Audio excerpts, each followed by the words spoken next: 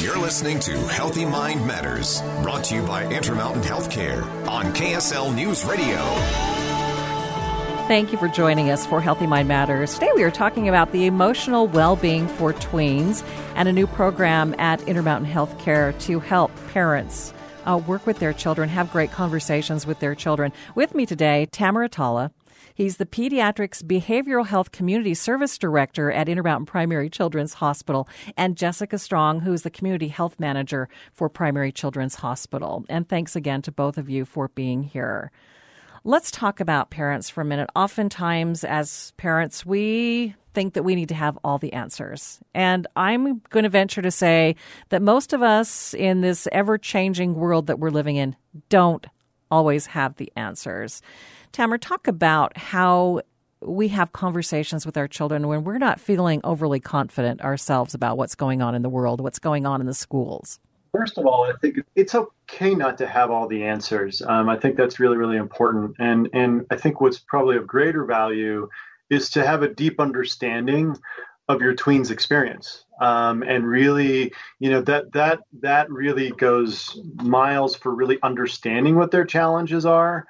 And not to be so quick to provide that advice. I mean, part of that is just sort of really, really taking that in. And what that does is it creates a platform where your tween is going to come to you on a more regular basis. I mean, despite what parents may think, and yes, there will be those rolled eyes that'll happen from time to time. But at the end of the day, they do value what you're saying, and they are interested in that. So ultimately, it's simply acknowledging that there is uncertainty, but there are things that we can do in our environment to help manage that a little bit, to have daily routines, to have things that we can do within the context of this uncertainty. Jessica, what would you like parents to think of? They have probably children of different ages, and how do these conversations look different when we're talking about tweens?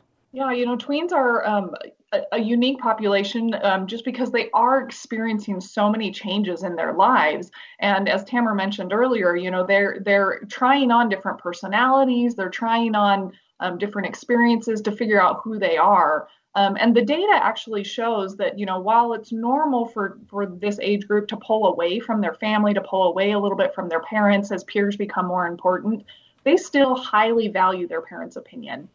And they're most likely to seek advice and information from their parents. And they also really crave honest, thoughtful information.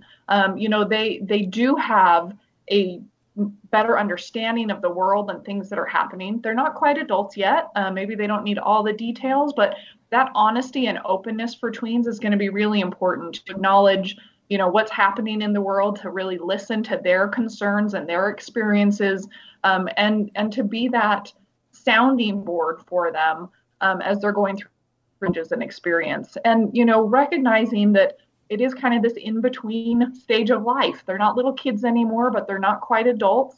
And so to tailor those, skills and experiences to help them grow so they can become confident adults. Is there a better time to have some of these conversations? It's not so much a better time, it's the frequency in terms of making that just a regular part of what we do. And I wanted to highlight a comment I made earlier. It's really about having that be your check-in, like you check in with your child on a regular basis. And in fact, when you normalize those type of conversations about what their experience is, both physically, emotionally, and through relationships, that normalization allows them to actually feel more comfortable to raise those issues, because it's no different than other basic topics or other health concerns that one might have. So in some ways, you're really destigmatizing those sorts of conversations, because for many of us as adults, it can be really uncomfortable because we're not used to talking about those sorts of things. Let's take a break. And you're listening to Healthy Mind Matters on KSL News Radio.